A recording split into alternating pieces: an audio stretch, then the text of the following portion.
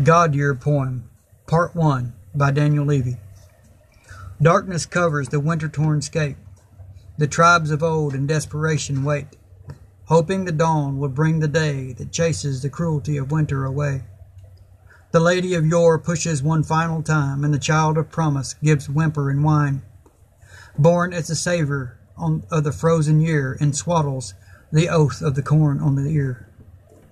The lady of yore rests sleeping, as the days grow longer, halting all weeping. Still a youth but growing strong, the God of the year makes the days grow long.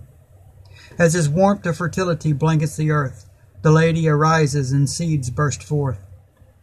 The first hint of spring, as our lust awakens, brings light and warmth and inspiration, but true spring is nigh, and finally it comes. The barrenness of winter now is shunned. Stretching to height, the horned one matures. The lady of yore can't deny his allure. He catches her eye as they walk through the fields, encouraging nature to give of their yield. The beast of the land their example follows. Lasciviously the lady lies on the barrows. Long of horn and hard of hoof, the god is lusty and aloof. Empowered by his lustful drive, his love for the lady comes alive. Their union creates and provides all the earth with food and nourishment, and bringing joy and mirth. And love, now pregnant she becomes, as on the barrows she succumbs. Never higher nature's power leads the youths beneath the bower. The good fire leapt for health and blessing, to prepare for the god's power lessening. All flora still reaching to heights unseen, all fauna still grazing on forest green. But soon the green shall turn to gold, as the fall of summer shall unfold. The god wanes in power, as is seen in the trees. Tell tales of power still hang midst their leaves, but grow tired now and stoop to the hills, to ensure all fauna will have their fill.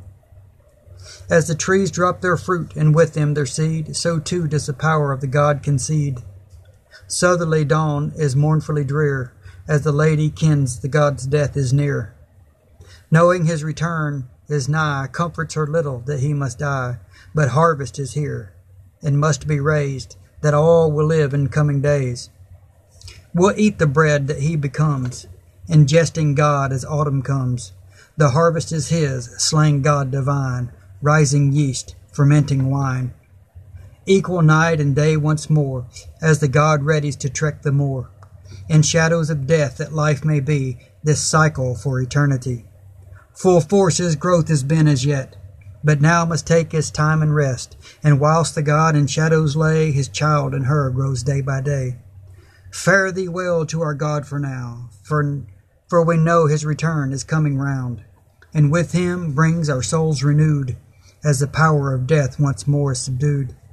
The partition that separates the world is weak, and at this time our dead we seek, to speak to those who would converse, across the world and time traverse. And at this time the god, while dead, is nearing birth to return again. For as he nears the cavernous tomb, the light at the end is the exit of womb. And as he reaches the light and find, the Lord is born again divine. Our Lady rejoices and nurtures her child, our God, the horned one, holy and wild.